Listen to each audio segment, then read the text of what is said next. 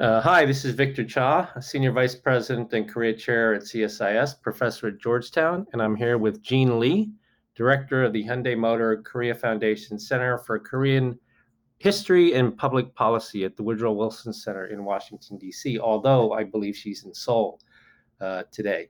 So Jean is actually the first American journalist to have opened a foreign press bureau in North Korea. So she has a particularly unique perspective. So Jean, what do you think is going on in North Korea these days? Hi, Victor. It's great to join you. And yeah, I mean, this is such a reminder of how good North Korea is at shutting the world out. We just don't know. This situation where North Korea has shut the borders, has kicked foreigners out or kept foreigners out, and and the fact that we just have no real insight into what's happening, it kind of reminds me of those times when in the past North Korea was in crisis and was able to control the narrative by keeping foreigners out. And you would remember that the death of Kim Jong Il, the death of Kim Il Sung, and that time when Kim Jong Il suffered a stroke. It reminds me of that when we just don't know what's going on inside the country. But I think that we can safely say that things are pretty grim. I mean, they've shut that border down for more than a year now. What are some of the statistics you're seeing about drop in trade or if there's any trade going on at all?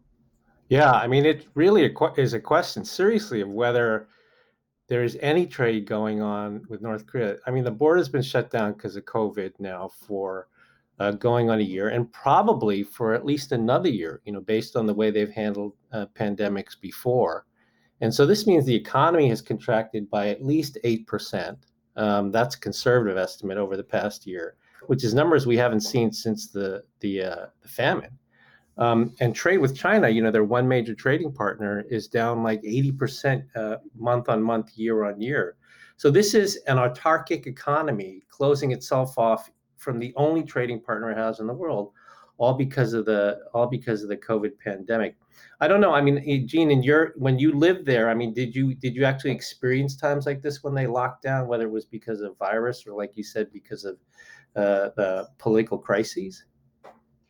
I did my best to make sure that they never shut me out. So my successor was trying to get in during the Ebola crisis. And that was another time when North Korea shut the border for quite a long period and he was not able to get in for some long period of time. And I would not have accepted that. So I made sure that the North Koreans knew that this operation, the AP operation, would not continue if they didn't let me in.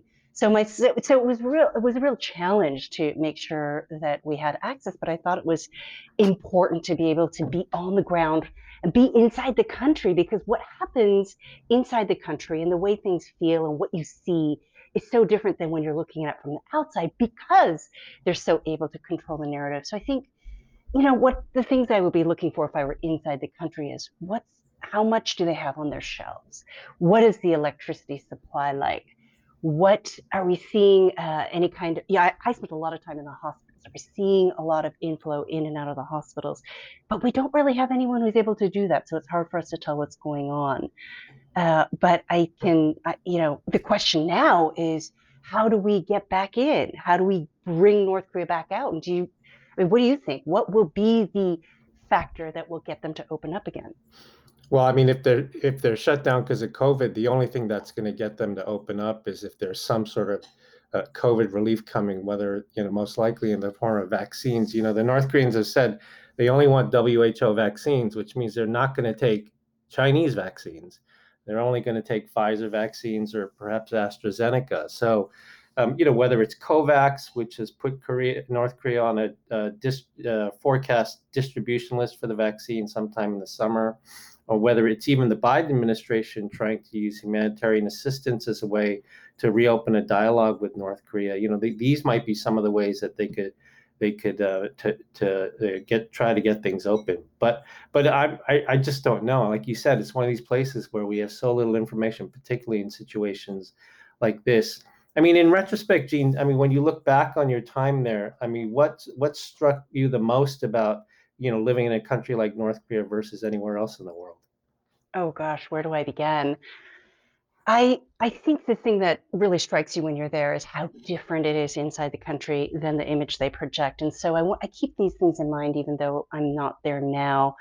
What we see and what we get from them is the prettiest picture possible, but the reality is incredibly harsh, even for people who are the elites of the elites, I'll be honest. And, I think about how cold it is. When I look at what's happening in Texas right now, I just think, God, it's 30, 40 degrees colder in North Korea, and it's a similar situation where they don't have clean water or heat or electricity. That is the reality, and that's always important to remember.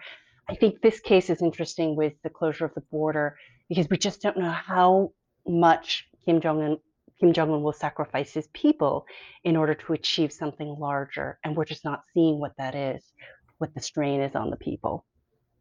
Yeah, I mean, it really is something that it's truly a guns and butter trade-off that they talked so much in the Party Congress about modernizing their nuclear weapons force, yet